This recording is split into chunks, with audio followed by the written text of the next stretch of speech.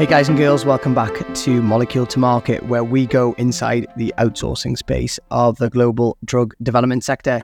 I'm your host, Raman Segal, and in today's episode, I'm going to be talking with Howard Berman, who is CEO and chairman of the board at Coya Therapeutics.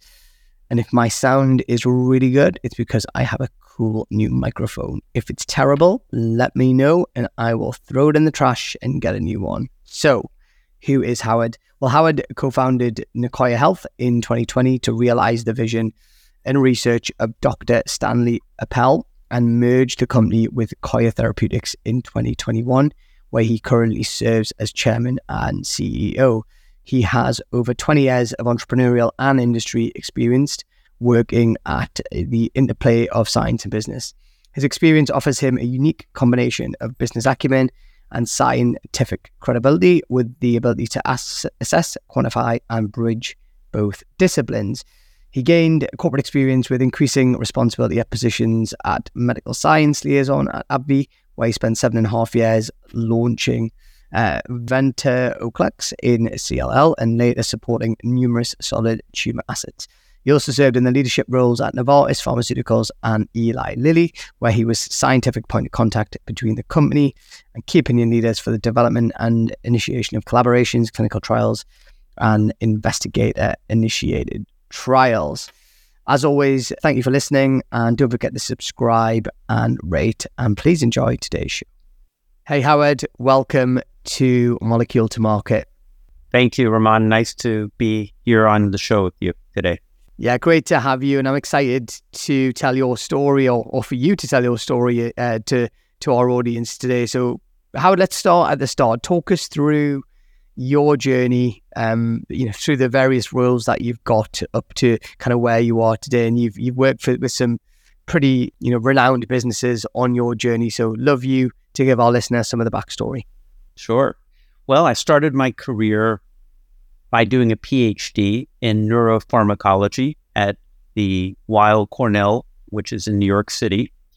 And from there, I moved into the big pharmaceutical industry, and I worked at a number of companies like Eli Lilly, Novartis, AbbVie, and I really honed my skills in understanding the drug development process, the interactions with the FDA, how the FDA thinks about drug development and approvals, and also how the managed care system works in terms of payers.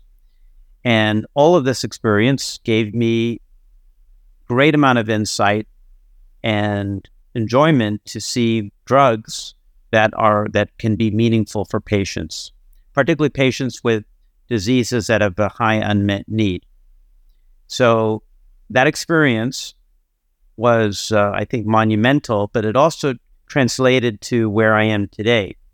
So one experience, when I was at AbbVie, I was taking my father in for an appointment, for a neurology appointment. He was unfortunately had a cognitive dysfunction, and he was having memory loss. So I got him in to see one of the top neurologists in the country.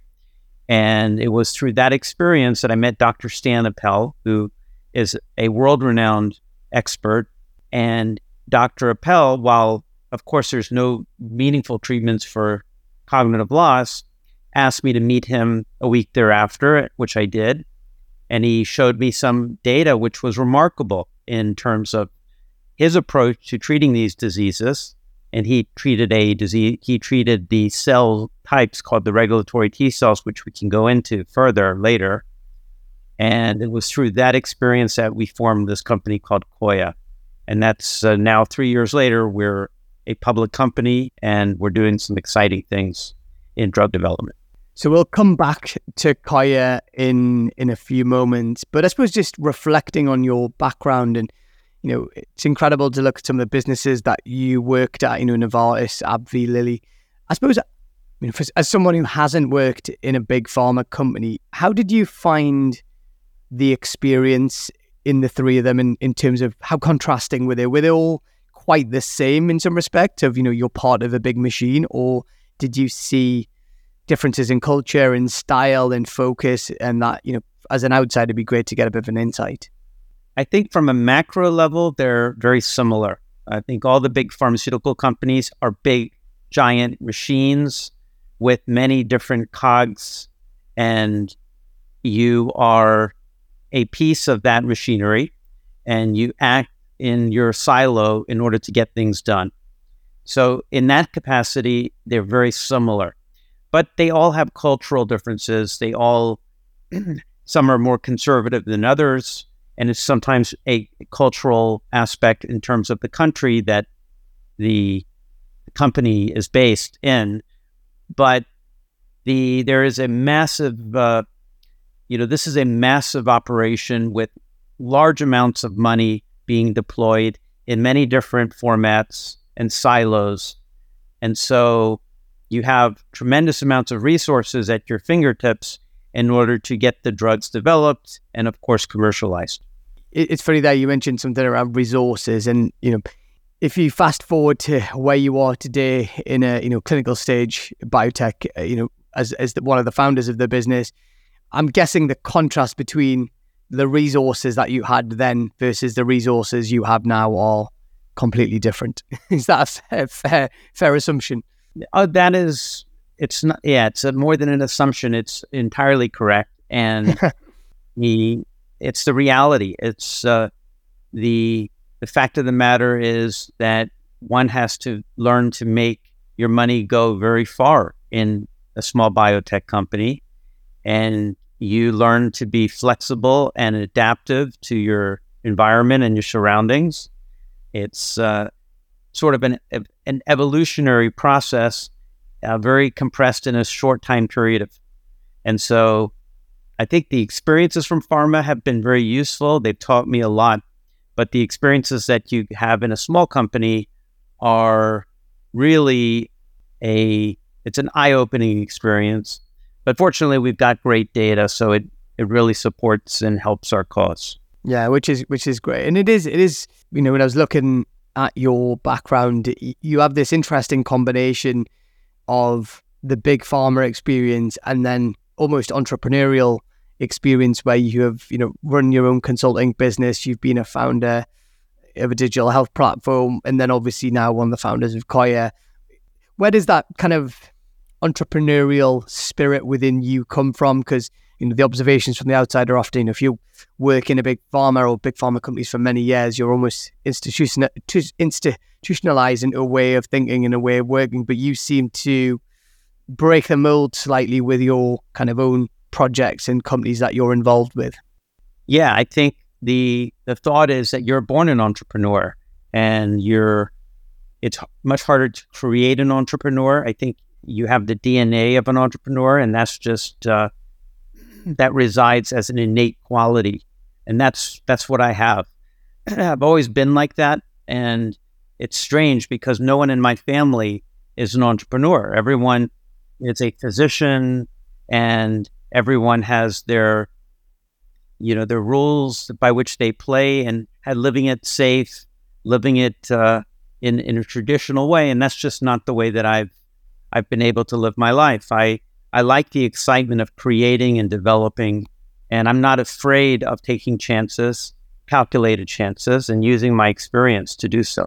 Yeah, good for you. And I think I'm always the one flying the flag for entrepreneurs. So I love the fact that you have that kind of that spirit of the entrepreneur. And then let's continue along that path. And obviously, your various roles that you've done over the years have been, of kind of giving you that foundation ultimately to start Koya and what you're doing now. Talk us through. You mentioned a little bit about your, I suppose, the entwined story with that neurology appointment with your father. But talk us through that founder story of starting the company, and what was that like? Because presumably, you have to. It's a bit of a leap of faith, of course, but then you have to go out and raise some funding for what you believe in. So, for any of our listeners that have not been involved in the sector in terms of on the side of founding and running a biotech company, what is that early phase of the company like, or what was it like? Well, there's a lot of uncertainty, and keep in mind there's a lot of steps that you need to go through. And funding and getting money is not the first step. You have to, first of all, understand and identify the right technology and the right drugs that have great commercial potential. And it's not easy to find those. There's a lot of white noise out there, and there's a lot of science and technology that's not relevant to a commercial opportunity. And I think that's the hardest part. Once you find the right drug or therapeutic or technology or discovery, then you have to negotiate the licensing transaction with the entity, which in our case was the university we were negotiating with. And then, of course, you have to be able to afford the in-licensing. So most places require money up front, and there's a large legal bill that associates with the negotiation. So sort of it's not, there's the cart, there's the horse, and you have to understand all of these things are happening on a parallel process. They're not happening sequentially. So you have to either put your own money or you have to raise money, and then you have to raise more money once you have the technology, because then you have to develop it and you have milestones you've got to meet. You've got to hire a team. You've got to hire a CFO and appropriate management in order to take this to the next step. So it's a whole process, and it is not for the faint of heart. It is not for the meek. It's for people who are mission driven and who truly believe in what they're doing. And for me, it was an easy decision because the mission here is neurodegenerative diseases, and seeing what I've been through with my own dad, seeing what other families are going through, it becomes not a difficult choice. Yeah. And I appreciate the openness and honesty and, I suppose, vulnerability in sharing the story of your dad as well, because I think, one thing I was going to ask you there was that almost double click on what is the mission of the business, but obviously you've already hinted at that, which is, it comes from a personal story. So you said something interesting, and I find this fascinating how you obviously, there was licensing agreement with the university, and you mentioned how difficult it is to find the technology in the first place. I admire, biotech founders like yourself, because I always think it must be like, looking for a needle in the haystack, trying to identify the technology that has the potential to be developed and commercialized. So how do you even go about that? Like, what does that process look like? Is it just utilizing contacts? Is it, Google searching? Is it looking at research papers? What does that process to actually identify a technology look like? Right. So in my circumstance, it was serendipity and it was sheer chance. Chance meets scientific diligence meets opportunity. If someone's proactively looking for this sort of thing, it requires connections in the tech transfer space or in the company in this company space. You can poach products off of the shelf of big pharma who are not developing specific assets. You can look at tech transfer departments in universities who have assets that are under leveraged by other companies or not identified as potential opportunities. And you have to also have the scientific know-how and expertise to do the due diligence, to understand the commercial potential, to understand the mechanism. So this is a multidisciplinary process. You have to have business know-how, business expertise, pharmaceutical R&D and know-how and knowing the FDA process. And most importantly, you have to understand the science. And you have to have some understanding of the basic science and what the trends in the field are. And once you do all of that, then you may have an opportunity. Yeah, I suppose it underlines the mosaic of aspects that you have to consider and go through as a founder. So talk us through the day-to-day life of running a clinical stage biotech. In my mind, you have to, even if you have a management team around you, leadership team and a board of advisors, my assumption would be you have to wear so many different hats every single day. Is that correct? You do. Yeah, you are as a CEO, you're responsible for all aspects and functions of the business, the financial, the scientific, the clinical development, the personnel, and any issues that may arise. And I can tell you every day is unique, every day is interesting. There's all sorts of things happening on a given day.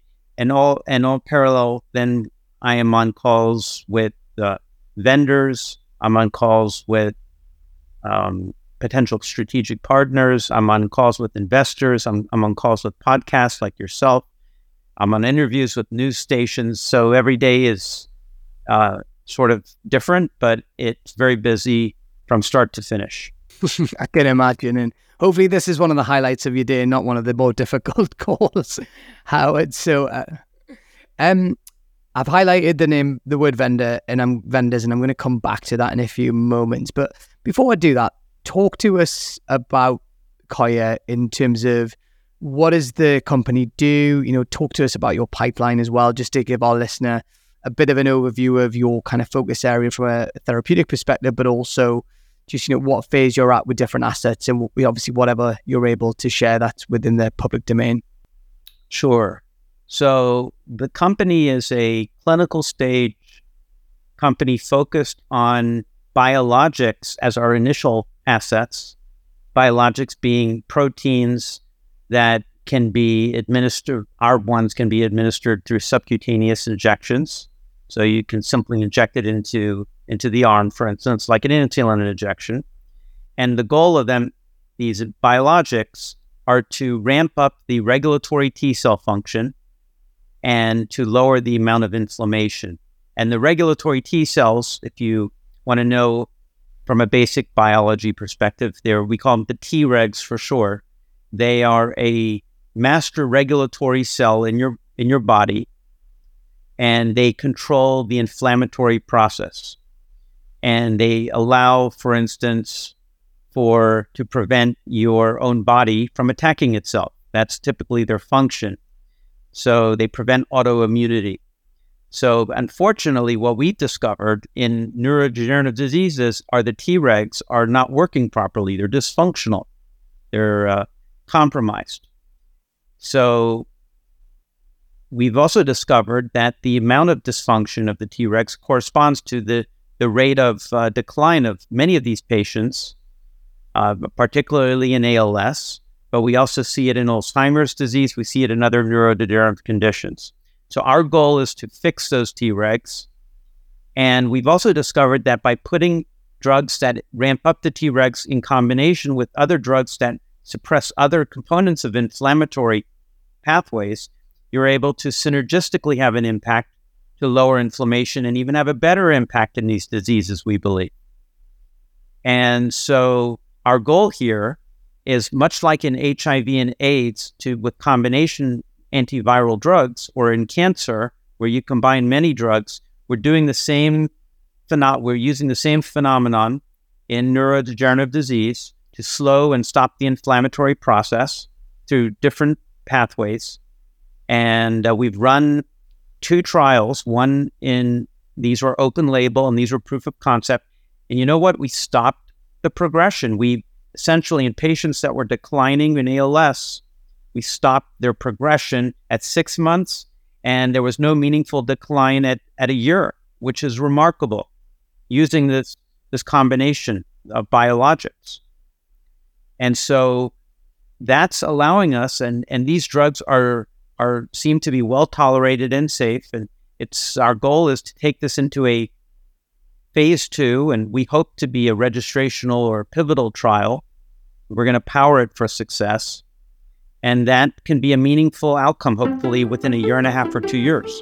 You're listening to Molecule to Market, where we go inside the outsourcing space of the global drug development sector, the podcast for professionals working in the pharma and biotech contract services space.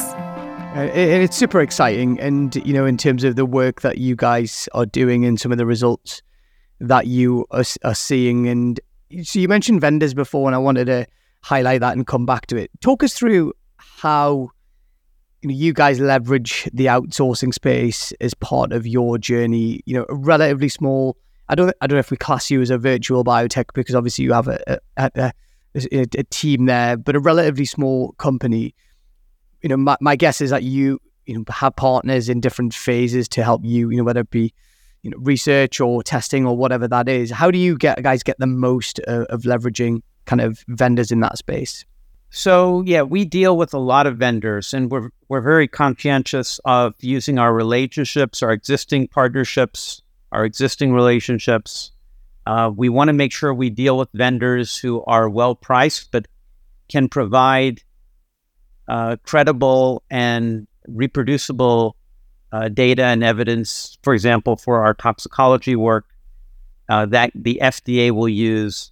So we're willing to pay more in order to get good information, because if you have to repeat something, then you're going to be paying a whole lot more and you're going to be losing time. That's interesting. So if I understood that correctly, that kind of the importance of avoiding loss of time is the key aspect ultimately. And I suppose getting things right first time, and vendors that do that make your life a heck of a lot easier. 100%.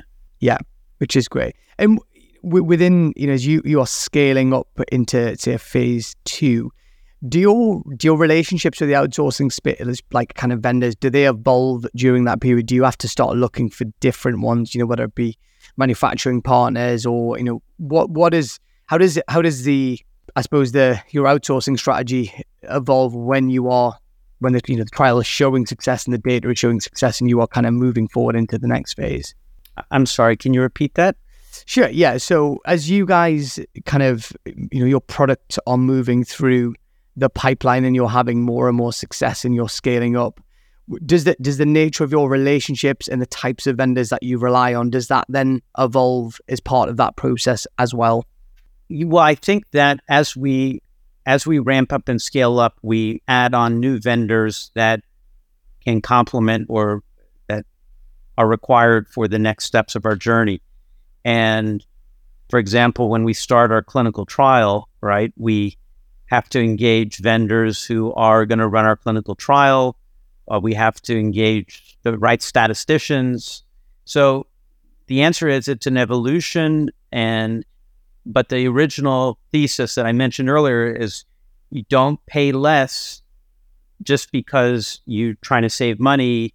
Sometimes it's worth paying more to get the best organization to do your work, because ultimately in the long run, it's going to save you a lot of money and pain. Yeah, no, I appreciate that. That makes a lot of sense. And then let's talk about the market generally. And I'm guessing, obviously you guys have had a successful raise already, and you can't help but miss the headlines in the data at the minute. It's telling us that biotech funding is more difficult now than say it was a couple of years ago. How much, as the CEO of a business that's in this space, how much does that play on your mind? How much is that, a stress for you, knowing that the capital markets are a bit trickier now than they were a while ago? Right. So the good news is that we've raised enough money that can get us through the first half of next year, which is good. But it gives us time. It gives us time to do deals and to get additional funding to support our journey way into the future. And I'm not concerned, and I'm bullish because we are having very vigorous discussions with strategic partners who are very excited about our clinical data. They've seen the data. They think that what we're doing is unique and revolutionary in our approach. And I think we're at a point where we are putting ourselves in a position that will be beneficial for shareholders for the long run. And so I think the whole capital macro environment is not, it's relevant, but it doesn't concern me in our specific situation. No, which is really interesting to hear. Actually, my guess would have been that it's something that probably plays on your mind, but given the fact that you've already raised money that takes you, you've got a runway for a certain period of time, but also, I suppose, reading between the lines as well with some of the things you've said, Howard, like your confidence in what you're doing and the data that you're providing is almost, you're confident that this is going to work almost, if that's a fair way of looking at this. I'm confident it's going to work. I'm confident also that we're working with the right partners that that are going to help us in the future. And so that confidence hopefully is exhibited by my bullishness and my tone of voice. But yes, I think that a lot of companies are suffering and they're in pain because capital markets are in disarray. But I think you have to put yourself in a position where you have the right relationships in order to not have to rely on the capital markets and not have to go out, raise money, and get a bad deal that is not in your company or your shareholders' interest. Yeah, that's great. That's very interesting to hear. And you mentioned strategic partners. So how do you go about the strategic partnerships piece? And we've had a few guests on recently, similar biotech positions that are, they are either creating strategic partnerships with big pharma companies, with in some cases actually manufacturing companies where there's royalty payments paid on manufacturing. When you say strategic partners, what does that cover? What types of stakeholders that cover for you guys? Sure. Yeah, no, that covers, when I talk strategic, I talk drug development. I'm talking pharmaceutical companies. Yeah. Companies that are developing drugs that are used by patients. Understood. Yeah, which is where I would have guessed that that's what that's what you meant by that. We've just we've had some interesting guests who've talked about almost partnerships with other parties as they kind of scale up, which is kind of quite interesting. And I wanted to ask you about, I suppose, is your kind of scaling up and you're having more success, your data is being positive. Does success for you, Howard, look like just getting a drug to market and ultimately commercializing a drug product that, that will be mission completed from your perspective? Well, that's a difficult question to answer. That absolutely, in the long run, yes. But as a CEO of a biotech company, you have to celebrate the little successes all along the way. And there's a lot of successes. If you want to wait until that to consider yourself a success, there's going to be a lot of misery. And so there are many milestones, many pathways where if you can do X, Y, and Z, if you can sign a strategic partnership, that's success. If you can get your IND opened and start your clinical trial, that's a success. Get your first patient enrolled, that's a success. So I will celebrate all of these, and each one of these will have innumerable benefits for the stock price, probably, and will illustrate that we're able to execute and we're able to follow through on what our commitments are to the shareholders. Yeah, and I wanted to, I suppose, underline that for our listener. I mean, it's funny, I've literally just put a blog out around this exact subject, which is that, people are so busy and they often don't stop to celebrate the completion of projects or an achievement as a team. And I think that phrase that you said, celebrate the little successes, is so accurate in terms of just taking the time to do exactly that with the rest of the team, whatever that may be. So I appreciate you kind of sharing the same sentiment that I absolutely agree with, which is fantastic. Let me ask you a question, because my wife used to work for a biotech company, and I remember she came home one day and said, we're about to get our data readout. I can't remember what phase they were at, but it was, everyone was on tenterhooks in the business to hear and see what the data readout was going to be. What is it like when you are, or what does it feel like as a CEO and actually for your team where you're waiting for this data? And in your case, obviously you receive the data and it's looking good. That must feel amazing when you're seeing progress and success like that. It does. Again, it's biotech. One never knows what's going to happen in a double-blind, randomized trial because everyone's blinded to the results, and so you have to wait and pray that or just, no, I wouldn't say pray, but have confidence that your drug is working. But there's a lot of variables that come into play. The placebo, for instance, could respond better than you would have thought. There's many examples of that happening, or the placebo could respond worse. So one never knows the variables or the things that you can't control or one can't control. And so that is scary. With a big company, it's less scary because if something fails, then you've got many other drugs and pipelines, and you've got huge amounts of resources. If you're a smaller company and you're waiting on the results, this could be the difference between a successful company and a not successful company. So there's degrees of fear, and it depends on the situation and it depends on the scenario. But you have to be prepared as a CEO. You have to be prepared for all of that, and you can't be afraid of it, because if you're afraid of it, then choose another profession. But if you have confidence in your therapeutics, we have tremendous amounts of confidence in the mechanism of our drugs and the combination. I mean, what we've seen in a small cohort is pretty remarkable, and we believe we're going to reproduce that. But it gives us enough room in a double-blind study in order to have a placebo that performs better, because the earliest efficacy is so good. So when you're like that, you have a sort of a area to not have to worry as much about.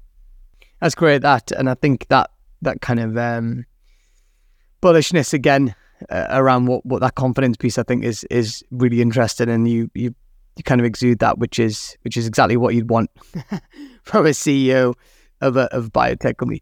And I know we're nearly out of time now, so final kind of question. I suppose if I look at someone like yourself, Howard, who's had great success in your career, and you've been through different, I suppose, chapters in terms of big pharma and starting your own business and being the CEO of a biotech.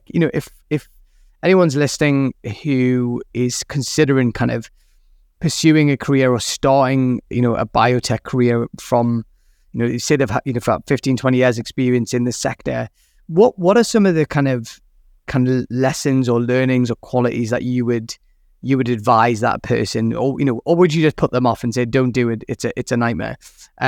Or there's certain things that you would say, really consider X, Y, and Z if you want to go down this route and, start the biotech, and try and get funding and identify the technology and all the things that you said previously?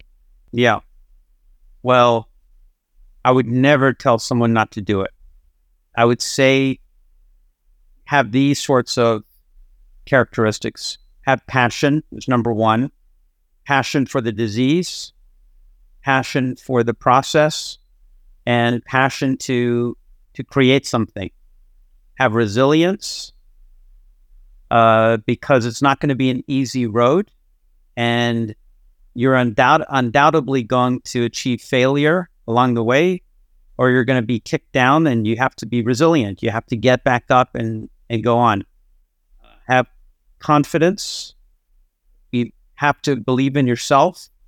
If you are unsure of yourself, or you don't know if you can do this, people can feel that and they can smell it, and it's going to be very hard to raise money around it. So you have to take all of these things and understand that it's going to be a journey, it's going to be a process, and you have to stick with it and surround yourselves with people who have been there and done that before, if you've not been there and done that before. But it's well worth it, and I can tell you there's not a lot of people who can do this and do it successfully. So if you have the temerity, if you're brave and you have the willingness to stick with something, then it's a very rewarding experience.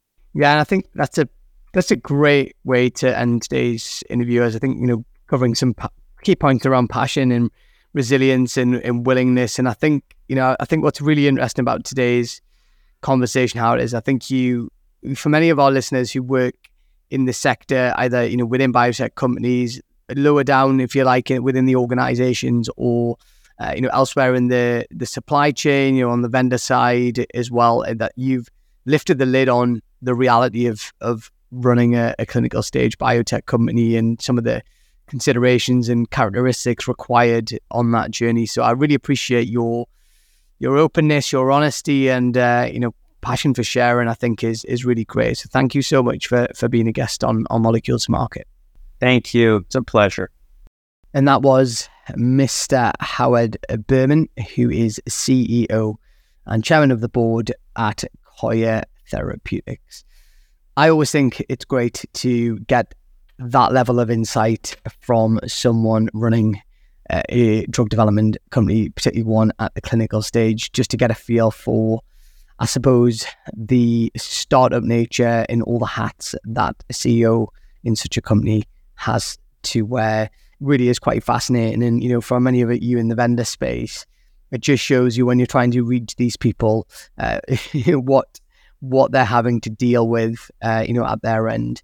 I mean, so I suppose if I reflect on today's conversation, some of the things that I took back, I really thought he was very vulnerable in terms of the way he talked about his father's story and that neurology appointment and how that ultimately led to the focus on neurodegenerative diseases. I think it was very open of him to talk about that. And I think it just shows you why Coya is such a mission-driven company, because that's where the company had come from. Given his big pharma experience, he's certainly got that polished corporate nature about him, but you can definitely sense that kind of entrepreneurial, that kind of resilience and that kind of harsh characteristic of being pretty hardened to what a biotech CEO needs to do within him. That comes across really, really clearly today. And his answer at the end about talking about not putting people off starting biotech companies, but being prepared for a tough ride was great. I suppose the contrast to that, and one thing I really loved what he said today, was that kind of, celebrating the little successes.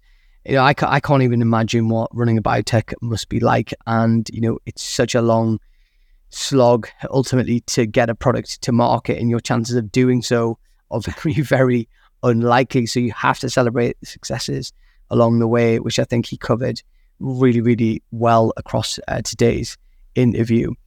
And the other thing, which, I suppose just reflecting back on the combination, on the conversation today, was just very much the insight around identification of technology and strategic partnerships. And these are some of the things that we hear that are key to biotechs in building their business models and not trying to in-house everything. But I think it was really great having someone talk about that in quite a lot of detail, in addition, of course, to their technology and their platform, and I suppose some of the things they're doing with, combinations and taking inspiration from antiviral drugs as well, which I thought was fascinating. So yeah, another great guest, and I hope you took lots of notes and took a lot from today's interview with Howard. So thanks always to my team for helping me pull today's podcast together. If you like today's episode or the podcast in general, please like it wherever you're listening. Give us a nice kind rating and share it with a colleague or a contact in the industry. Hi again. Thanks for tuning in to today's show. I really hope you enjoyed the episode. For more shows, have a look on Spotify, Apple or Amazon, wherever you like to listen, and do make sure that you subscribe so the next episode comes direct to your device automatically. And please get in touch via our website, Molecule to Market Pod, or via LinkedIn or Twitter. We love to hear from you. So if you have a guest that you want to suggest, or someone in your organization that you think would make a great guest on Molecule to Market, then please let us know. We'll see you very soon. You're listening to Molecule to Market, where we go inside the outsourcing space of the global drug development sector, the podcast for professionals working in the pharma and biotech contract services space. Molecule to Market is sponsored and funded by Remarketing, an international content, digital, and design agency that helps companies get noticed, raise profile, and generate leads in life sciences.